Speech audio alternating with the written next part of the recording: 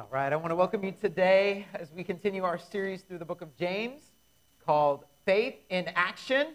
And I want to talk to you this morning about a faith that works. If you have your Bible, you can open it up to James chapter 2. We'll be there in a moment. James chapter 2. But let's play a quick game, would you? I will say a word, and then you say out loud the word that goes with it. All right, can we do that? Can you give it a try this morning? You awake? Okay, here we go. First one, macaroni and... Yes, all right. You guys are good. Macaroni and cheese. Good job. Here's another one. Bacon and... Actually, it's bacon. It's more bacon. Yes, more bacon. If you said eggs, we will accept that answer. But who doesn't love bacon? Bacon and eggs. Here's another one. Lightning and thunder. Feel the thunder and the lightning. Oh, sorry. I have a song stuck in my head. Here's another one to help you get to know your pastor this morning. In our house, the Vincent house, we have Friday night family night. And every Friday, we always get Chick-fil-A, and we celebrate the end of the week. So we have our Friday night family night. And if for some reason we can't have that Friday night family night, it just isn't right. Like the kids are like, what's going on? But we have that Friday night family night. Last one, and this connects with our message this morning. Faith and works. Yeah, action or works. Good. Faith and works. And I want to show you today that faith and works go together. Just like all of those other pairs, faith and works are inseparable. You can't have one of those without the other.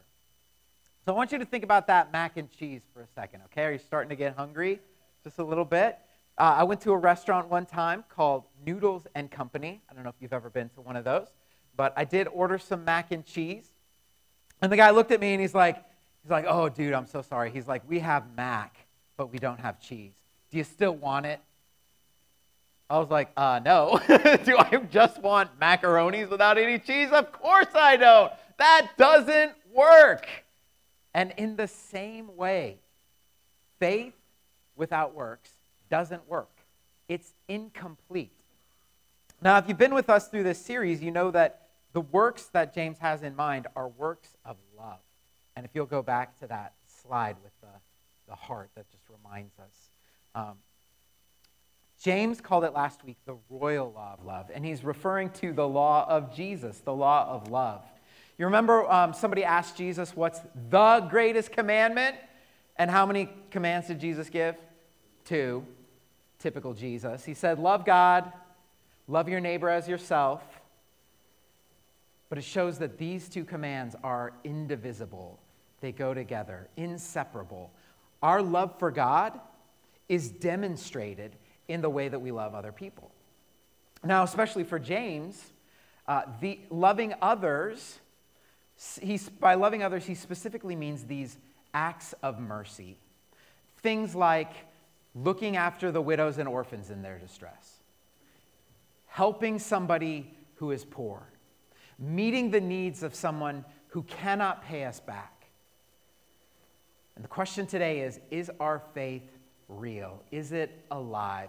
Do we put our faith into action? And we'll discover today that real faith really works, which is why our vision at Hope is a caring place where God transforms lives. Our lives are being changed by Jesus. And so today we're going to come now to the summit of James' presentation of what he calls true religion. So if you have your Bible, I hope you're in James 2. Pick it up with me in verse 14 as we look at a faith that works. James 2:14, he says, "What good is it, my brothers and sisters, if someone claims to have faith but has no deeds? Can such a faith save them? Suppose a brother or sister is without clothes and daily food. If one of you says to them, 'Go in peace, keep warm and well fed,' but does nothing about their physical needs, what good is it? In the same way, faith by itself, if it's not accompanied by action, is dead. But someone will say, 'You have faith, I have deeds.' Show me your faith without your deeds. I'll show you my faith by my deeds. You believe that there's one God? Good. Even the demons believe that and shudder. You foolish person, do you want evidence that faith without deeds is useless? Was not our father Abraham considered righteous for what he did when he offered his son Isaac on the altar? You see that his faith and his actions were working together, and his faith was made complete by what he did.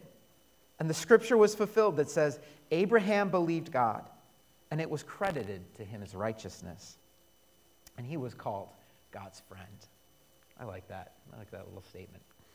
You see that a person is considered righteous by what they do, and not by faith alone.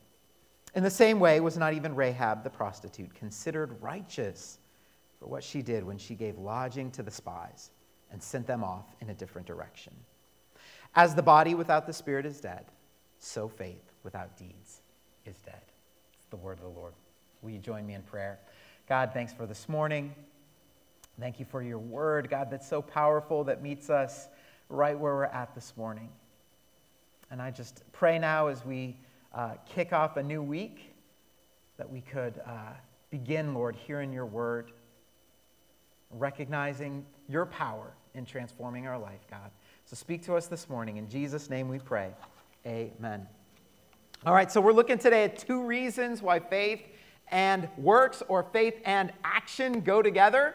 And the first reason that faith and works go together, number 1, James says, is because faith without works doesn't work.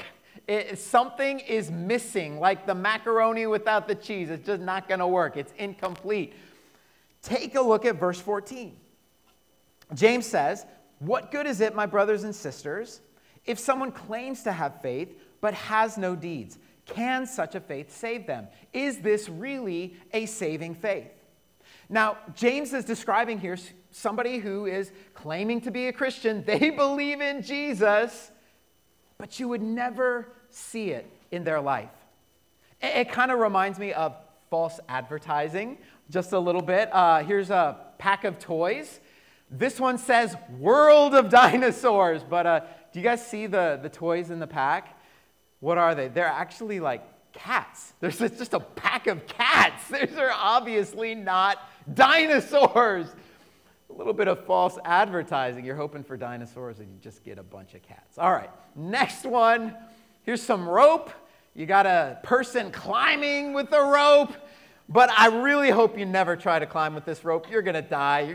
It's not going to work, because what does it say? Not suitable for climbing. The rope with a climber on it is not suitable for climbing. Okay, here's a personal one. Our family visited Angie's grandma in Shadron, Nebraska. It's a town of about 5,000, real small town here. And we found this sign at a gas station. It's kind of hard to see, but I guess it's on your right. Do you see it where it says World's Greatest Nachos? I'm a little skeptical.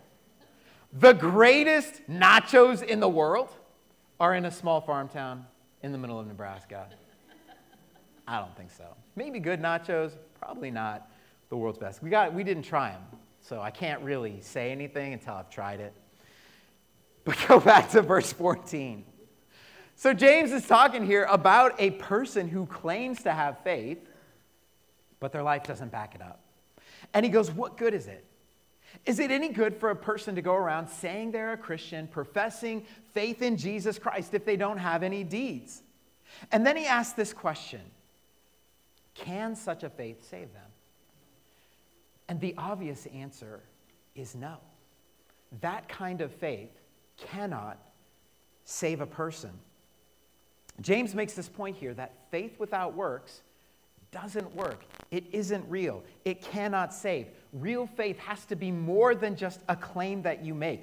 Anybody can claim faith, but it's our actions that prove the reality of our profession of faith. Does that make sense?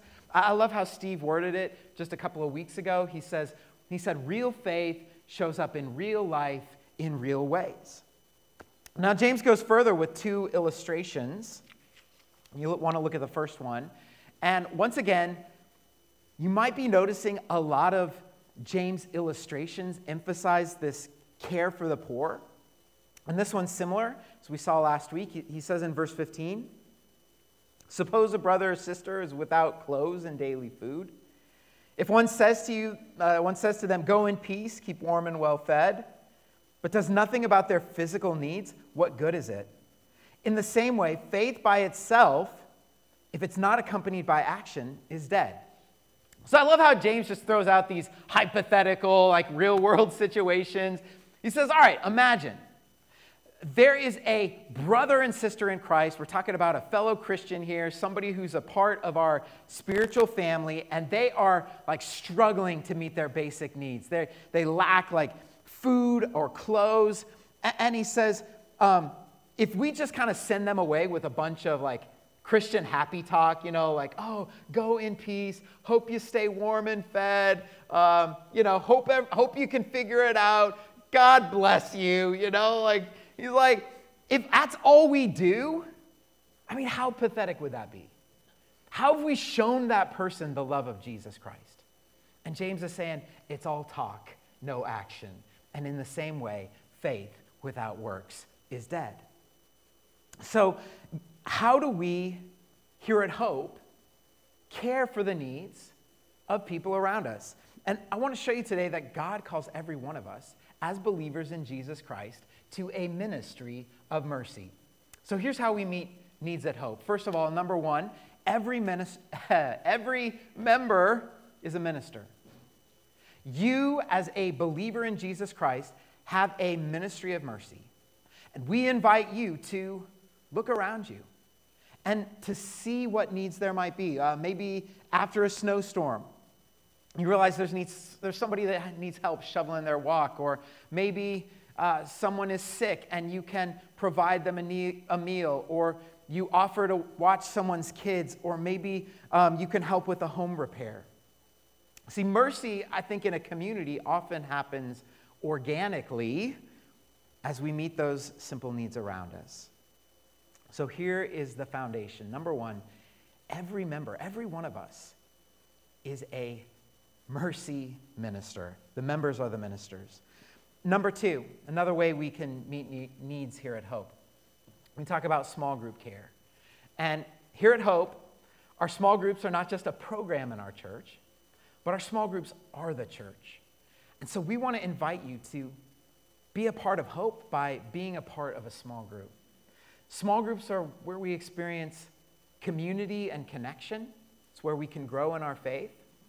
And there are a lot of needs that go, there are a lot of many needs are unknown in a crowd, but they are met in community. And that's what I've seen throughout my life in church ministry. We gather in a crowd like this. And we don't always know the needs of people around us, but when you get in community with a group of people, those needs are often met.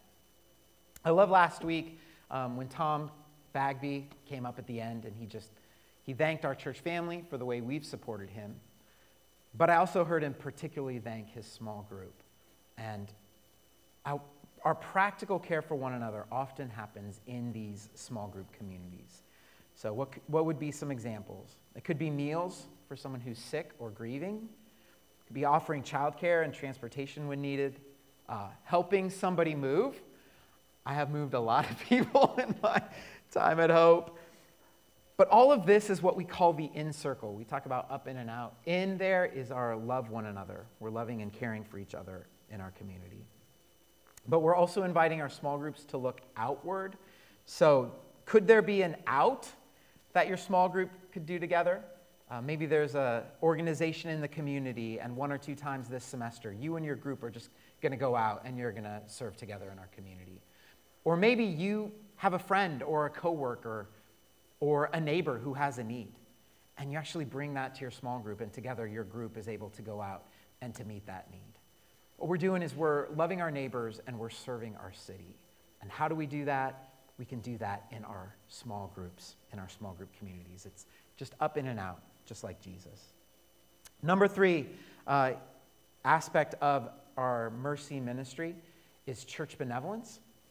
We all heard an announcement this morning about our benevolence offering.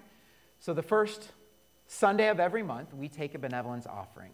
And as Brian mentioned last week at our annual meeting, you don't have to wait for the first Sunday of the month. Anytime you want to give towards benevolence, you just mark your donation as benevolence. But what is benevolence for? I think that's a great question. So benevolence ministry, the Hope Benevolence Ministry provides temporary financial assistance to our church family during times of serious need, especially when other options have been explored and deemed unavailable. So we just want to thank everyone who gives to our benevolence ministry. And if you're in a tough spot, please reach out for help. Talk to me, talk to one of our elders, because there is financial assistance available if you really are, dealing with some real tangible physical needs.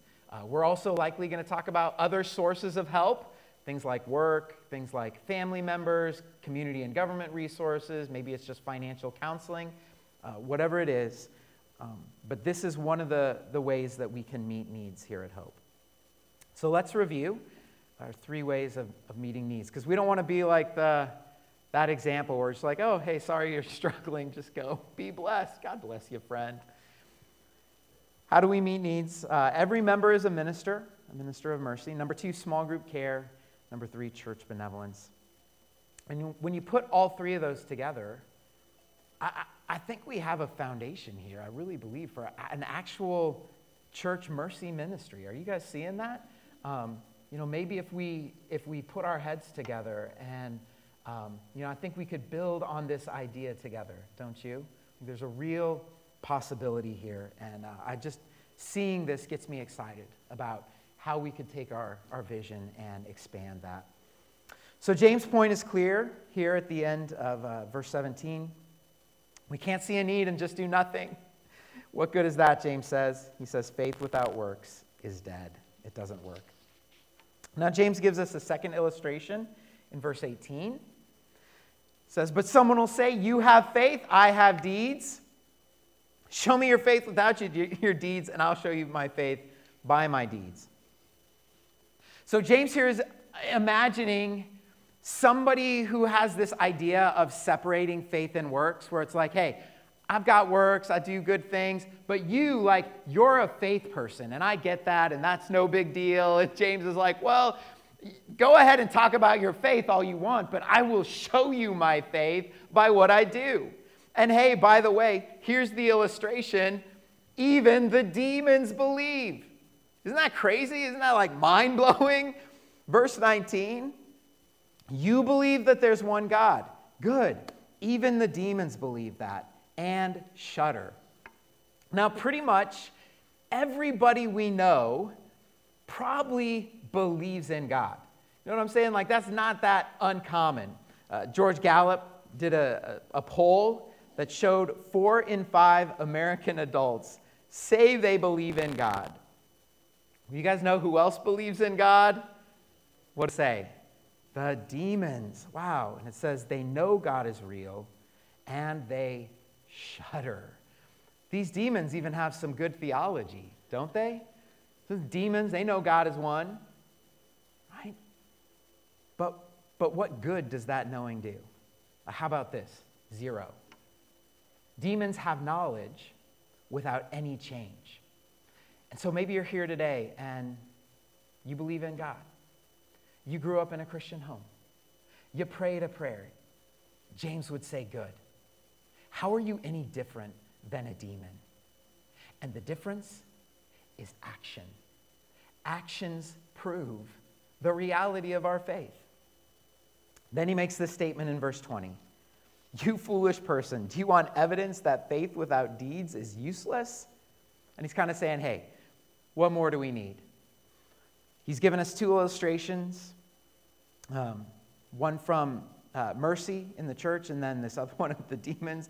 And he's like, would you want any more evidence than that faith without deeds is useless? And he proved his point. So first point from this passage, number 1, faith without works doesn't work.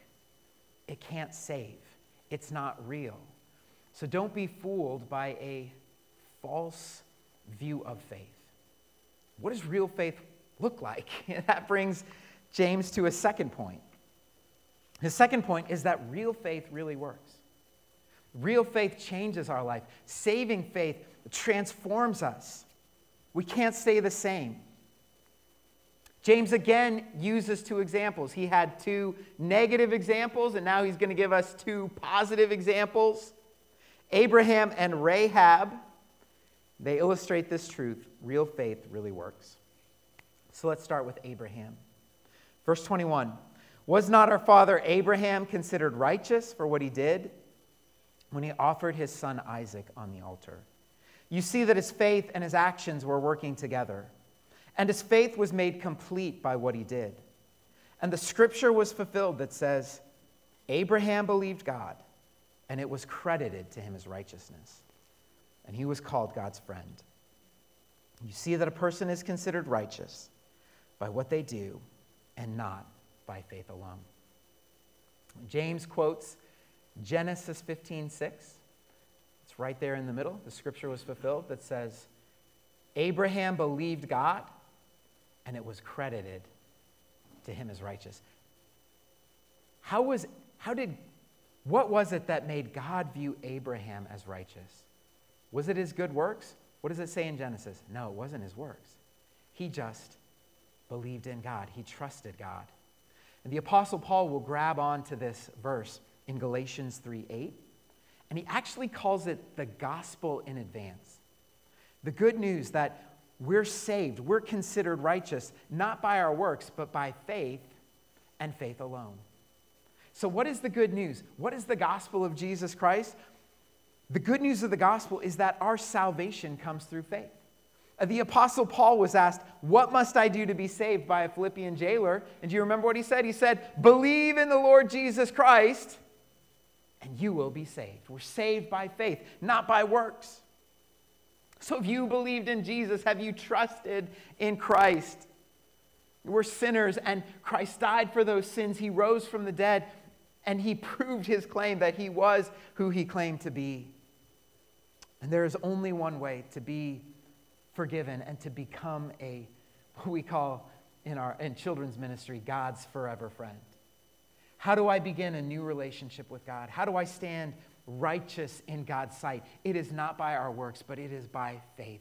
We come trusting in Jesus Christ, confessing our sins, grabbing onto his sacrifice on that cross, paying the price as our only hope and our only way. Jesus is the way, the truth, and the life. Well, maybe you're saying, wait, hold on, Brian. Hold on here. James says a person is considered righteous. What does it say at the end? By what they do, and not by faith alone. What does that mean? Is James contradicting Paul? That would go? No, not at all. Because what does James say about Abraham and his great sacrifice that he was willing to make? Well, I just want to point out a couple of things. Number one, James says Abraham's faith and his actions were working together. So it's a working together of faith and action. Number two, I like this. He said, faith was made complete by what he did, and faith was fulfilled by what he did. So actions fulfill faith, or they complete faith. So you can think of it this way. James and Paul go together like two sides of the same coin. They don't contradict one another. They complement one another. Paul is saying, we're saved by faith. James is saying, this is what saving faith looks like. It looks like Abraham, whose faith went beyond mere words and mere thoughts. Abraham put his faith into action. Now, Paul also puts faith and works together, so you guys can see that he's not that much different than James here. Ephesians chapter 2, let's put up that scripture. Here's what Paul says. For it is by grace you have been saved through faith. It's not from yourselves, it is the gift of God. Can we just rejoice in that right now, that salvation is God's gift to us? We receive it freely. It's simply by his grace, not by our works, not by checking off the boxes or some sort of spiritual checklist. No, none of those things. It's the gift of God. It's not by works, so no one can boast. And then he says this in verse 10, for we are God's handiwork, created in Christ Jesus to do good works, which God prepared in advance for us to do. When we trust in Christ and we are saved, we're reconciled to God, we become God's handiwork. He puts the Holy Spirit in our hearts. Our lives begin to change. So Paul is making it plain here. We're not saved by our good works, but we are saved for good works. A great church father, John Calvin, said it like this: it's faith alone that justifies, but faith that justifies is never alone.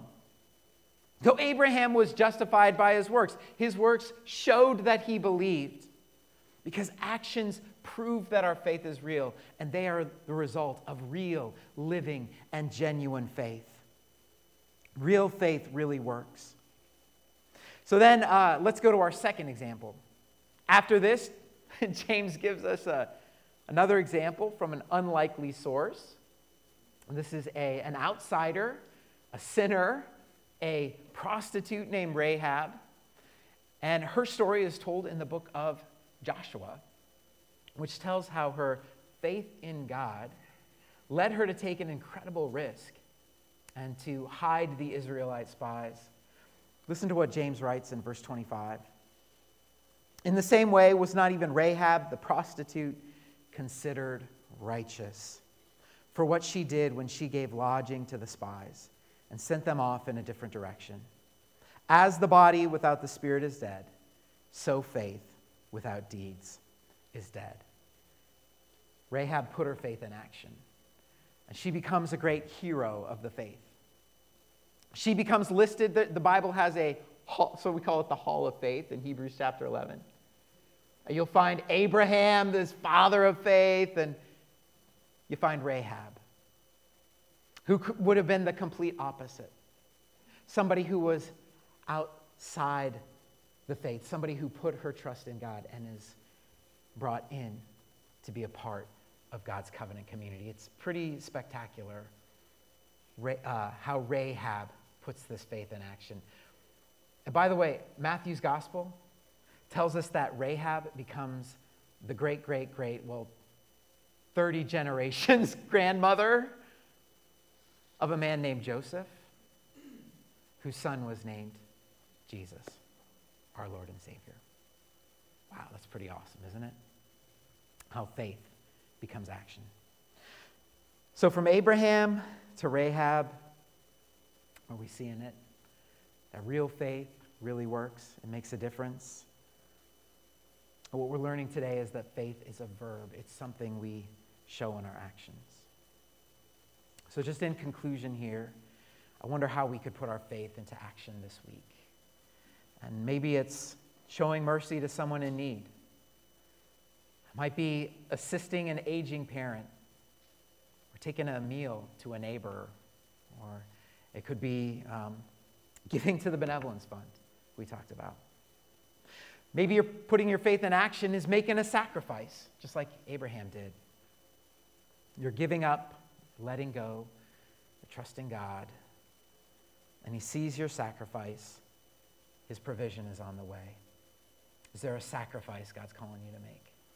For him, for your family, he sees that. Maybe like Rahab, it looks like taking a risk for the cause of Jesus Christ. Do you need to become a small group leader? Or do you need to start a business? Do you need to go back to school? Maybe it's beginning to give financially towards the kingdom, or just get out of your comfort zone to share Jesus with a friend. I don't know what risk is for you, but one thing I've learned in my life is that faith is always spelled R-I-S-K. It's true. We step out in faith, trusting in God, and God holds you in his hand. So what does faith in action look like for you this week? How are you being called to trust in God as you live out your faith? As believers in our glorious Lord and Savior, Jesus Christ, let's live out our faith this week and put it into action. Will you join me in prayer? God, thank you for this morning. Thank you for these examples you've given us, both positive and negative. And we thank you for the Holy Spirit that changes lives. And I just pray for anyone who's here today, and maybe they might be wondering, is my faith real? Is it genuine?